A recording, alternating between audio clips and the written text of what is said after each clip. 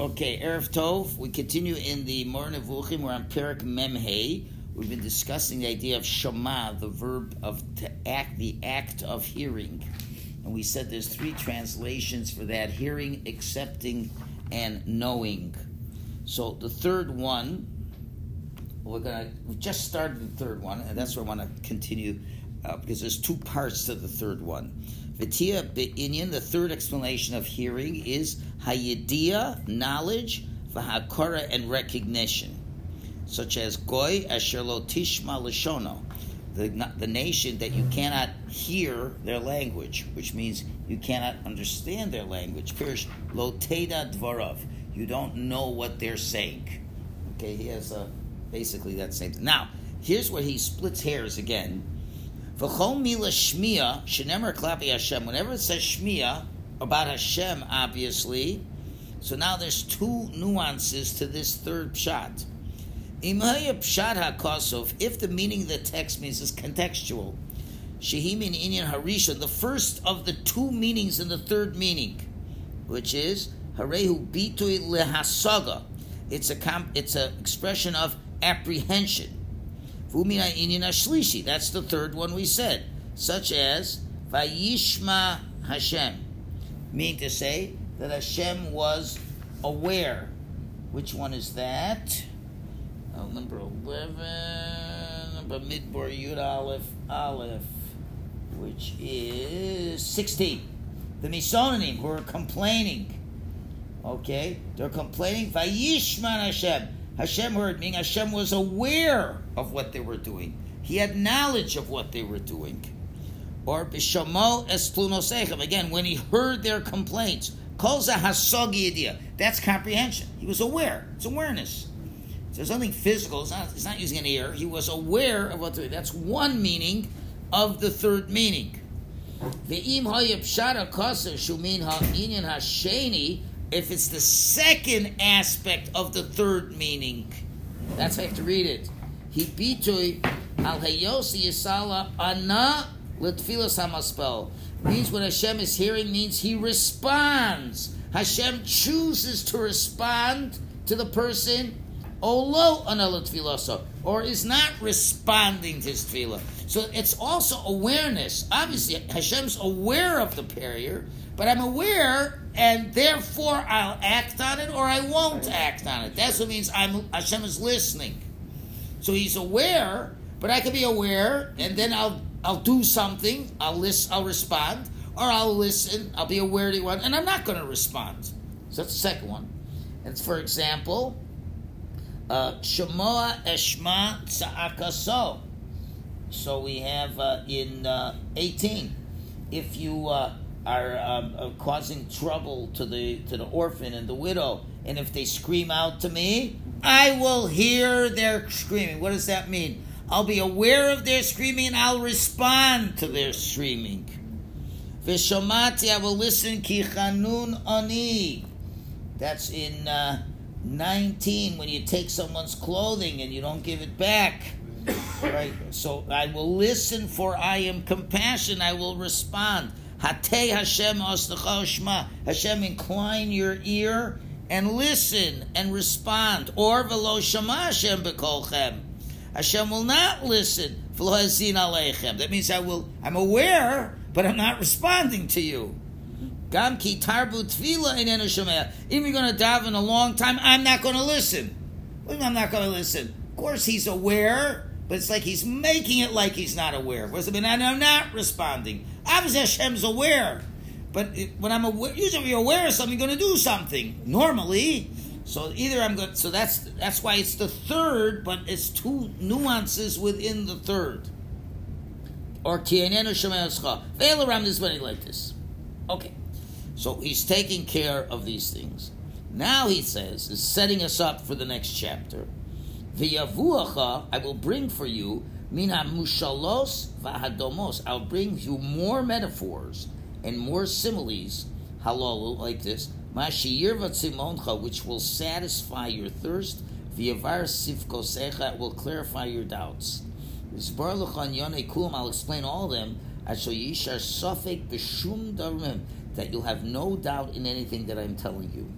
And if you look at the last source on this page, it says like this. The Abarbanel says that real anthropomorphic terms that have not yet been addressed by the Rambam will be addressed. Now take a look at the next one below, what he's going to talk about in chapters 46 and 49, and see if you can notice a subtle difference. He's going to talk about the hand, the ear, the finger, the palm, the mouth, the arm, the right hand, the lips, the voice, the tongue, the nose, the intestines, and the smell, and eyelids. Okay, so he does mention the ear later. You see, even though we're listening here, he's doing the ear later. Now the question is, why is he breaking it now? It seems he's went through a number of anthropomorphic terms. He now finishes this. Mem Vav is going to be a break, so to speak, and then we'll continue to talk about all these other 10. What is the subtle difference between everything we've learned until now and these that are coming up? And the basic answer is as follows. He's more active. The other ones so far are more passive. Like you don't control your sight. It comes to you. You don't control your ear like you. Well, he did the foot. That's what I'm saying. It's more okay. So here's the answer. There are, first of all, these are a bit more corporeal. Yeah. But here's the point. Until now, the Rambam has said that these words, what's the word? They're equivocal words, where it could mean this, but it can also mean this, and has nothing to do with anthropomorphic terms. These next ones, you can't equivocate. These are. In other words, lips are lips. Finished. There's no other explanation. There's not, maybe it means awareness or this and that. A tongue is a tongue. I don't know, something smells here. No, that. Right? But it's clear, these are more, this is mamish. These are for sure anthropomorphic terms. The others were saying, no, it's even without Hashem, there's other ways of explaining it. These, there's no other way, so you're really stuck. So we're not going to be able to use the and how do we know that? Because Torah doesn't use it in other senses for that. So that's why we're sort of stuck, so to speak, that as much as we're able to say, well, there's many definitions, even we're not talking about God, awareness, so we went from awareness, desire, things like that. It doesn't have to mean a physical. Even for people, it's not a physical thing. So what's the problem with Hashem? So that's step one, which is true. But it gets to certain ones, you can't fake it anymore. Even like we said, the eye is a central thing of hashgacha, right? I'm keeping an eye on things. So even a wellspring. Even a human being is saying, I keep an eye on things. It's a wellspring. Okay, so I can say Hashem's keeping an eye on things. It's not anything unique. But the other ones, there's no other way to translate it but that word. Yeah. So there's no other way to translate the word. Now we got a problem. And this is what's going to need a major introduction in chapter 46. Now, let's just refresh our memories a little bit, because he's telling us to refresh our memories. If you look in the first word of the next chapter, 46, the first line, he says, Kfar hiskarnu be'echad mi pirkei maimer zeh. I already explained in one of these chapters earlier, which is 33. And he says, Ki ahevdel hagodol, there's a big difference bein ha'ara v'hadracha al metzias hadavar, to guide us in knowing that something exists. There's a big difference showing that something exists. L'bein beira mitos mahuso v'atzmuso, as opposed to investigating the true reality of something, which he'll get to. He's going to explain a lot. But let me just review a few ideas that the Rambam has already said. First is the concept Rambam said, Dibra Torah Koloshim B'nei Adam. Torah speaks in the way of people. So we can understand. Now, why do we do that? So in chapter 33, he went to a great extent. He gave the famous analogy of giving an infant easy-to-digest foods, right? So too with the nutrition of the mind, you have to give people easy concepts first, and you don't give them difficult concepts. especially when we're talking about explaining God to simple people. And therefore, that was one big line. Hashem, we speak like the way of people, where they're at, what they can digest. That's point number one. Now, what is going to happen in this chapter specifically is the epistemology, I hope I said the right word, epistemology, which is the study of how people cognize things. There's such a word. Epistemology. How do people come to understand things? And, in other words, how do typical human beings develop an understanding of anything? Right. And specifically, Hashem. And what he's going to say is that in the beginning we have to use external things that people understand, and then we can take things a little deeper.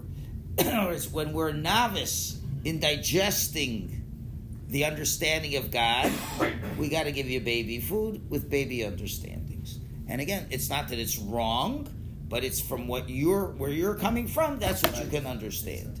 Is that really, really the truth? No. Is it a lie? It's not a lie either. It's a metaphor. It's a simile. Whatever. Okay? And there's a reason why we have to do that. Because as he said, if you eat too much too fast, you're going to get lost. It's going to be terrible. Now, what the Rambam now is discussing, and this is going to be the next point over here, and this is where we will see in the next sheet that I'm going to give you shortly, I hope. Again, we mentioned it once, but we're going to do it inside this time. There's the Rambam and the Kuzari. When the Rambam says there's a difference between knowing about that something exists versus knowing the reality of something, it's a big difference. Now, where do you need more brains? To know that something exists, or to know the essence of something that exists? The essence. Okay, he's going to give a beautiful mashal, and then he's going to apply that to Hashem. He's going to say, listen, there's one way we can prove that God exists. We can do that. And you know that a God exists. But that's still not telling you the essence of Hashem, as much as humans can understand. Remember, we can't know the ultimate essence we can't understand. But just to know that God exists is nice, but you can't compare God existing to what God is. And you're going to say, why do I need to know that? And this is the sharp break between the Kuzari and the Rambam. The Rambam is saying, if you want to have dveikus to Hashem, you have to more than know that God exists, but you have to understand the essential nature of Hashem vis-a-vis and how we can relate to it. Again, you get married to somebody, you get married, you find a woman, you exist. I'm a man, you're a woman, let's get married, you exist. Not going to work so good. You got to know a little bit of the essence of that person. Yeah, she exists, she's a female, mechanically it works. I'm female and a male, okay, mechanically it works. But there's more to it. But man, I don't feel any closeness to her. Because the essence of that person is nothing that's compatible with you. Guess what? We're in the image of Hashem. So by definition, Hashem's essence and our essence are compatible. The only problem is we don't know what Hashem is. Right. And therefore we don't feel that compatibility. It's easy to know that Hashem exists, but it's not easy to cleave to a being that you know exists, but you don't understand what it's all about. And that's where the Rambam differs sharply. So what the Rambam is going to do right now is to give an example of how you can know that something exists. And we're going to have two terms. These are philosophical terms, but they're emistic terms, what we call intrinsic characteristics and non-intrinsic, or essential characteristics versus non-essential. You can know something exists via its non-essential characteristics.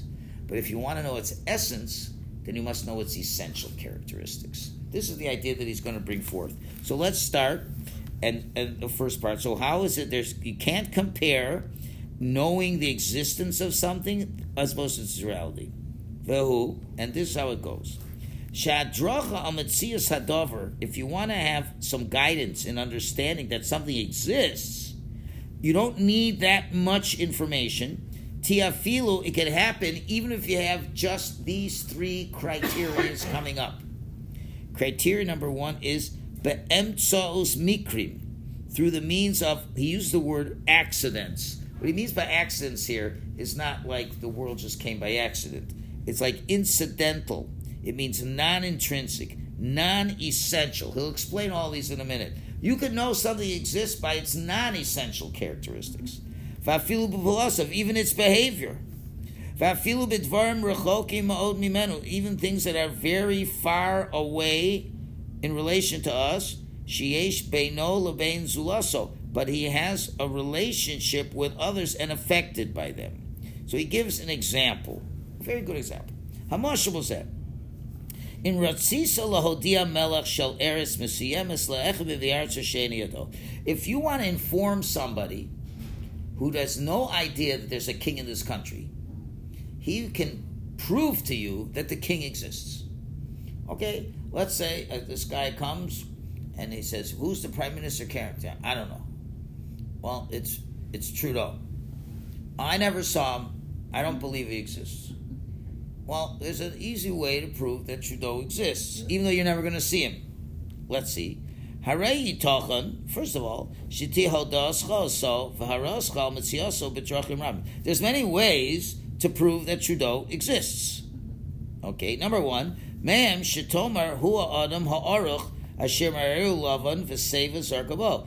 is a tall guy. He has white skin and he has gray hair, or even that you may even have a picture of him. Well, that's a pretty good proof that he exists. So that nimtza shodosa b'mikrov, that's accidental. What does that mean, accidental? If you're tall or short, that doesn't mean anything. It doesn't define who you are. Red hair, black hair. Now, it helps us identify who the person is, but it doesn't identify his essence. That's what we call an accident. That's the way he was. He was tall. That's the genes. That's not his essence. Number two, there's a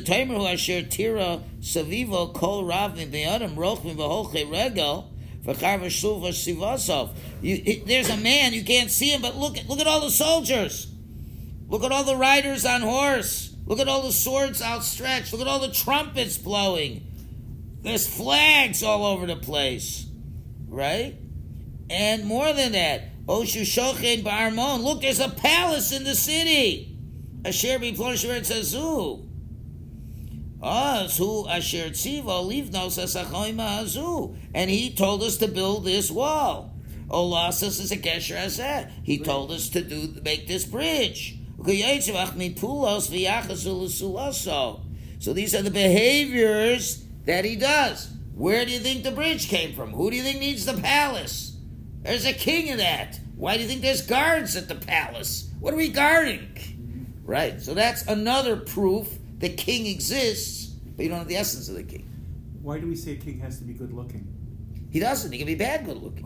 That's the Rambam. Don't give me the Hilchos Rambam. We're just talking about if you want to just give me a marshal. Stam marshal. Okay. Don't mix halacha. You're saying it's not the essence. It's not the essence, but that's a side point. Okay. That's a side point. Well, because you know why? Because people unfortunately only respect things that are superficial. Exactly. But that's not the essence of the king, and people have to respect the position of the king, not the king himself. That's why he has to be good looking for halacha, because the externals are a way we can recognize him.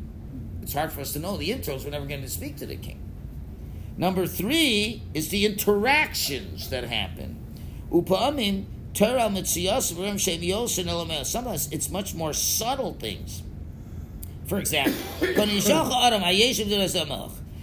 say, does this country have a king? You'll say, I can prove it to you. Yes, without a doubt. Okay, prove it to me. So tell me like this. Let's say you have a money changer. Guy works, a money changer. You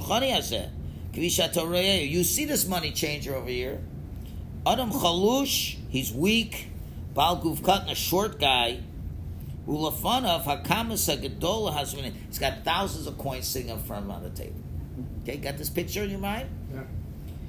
Another guy comes. Bal Haguf Hagoro, big man. 6'5", 325 pounds, middle linebacker. V'chazak.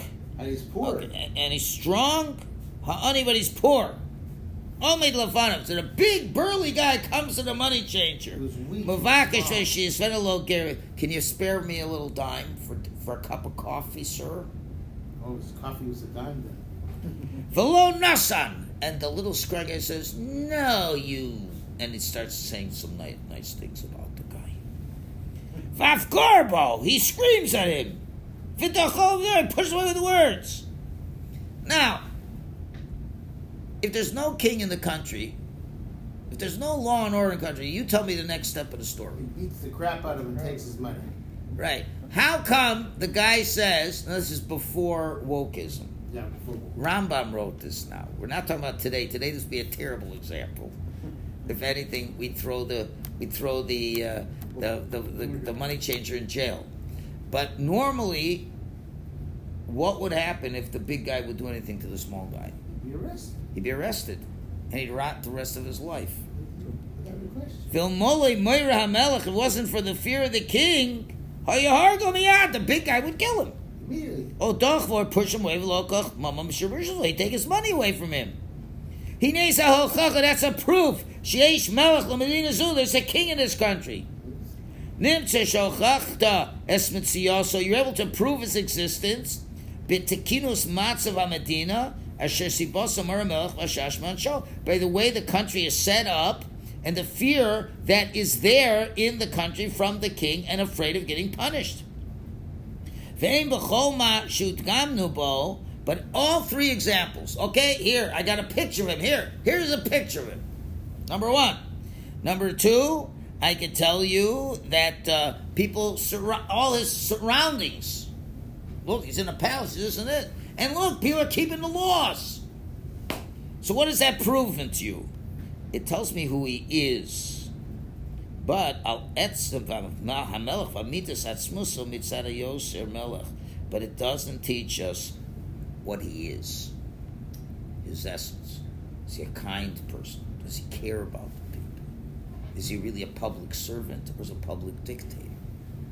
His temperament. That you do not know. Okay.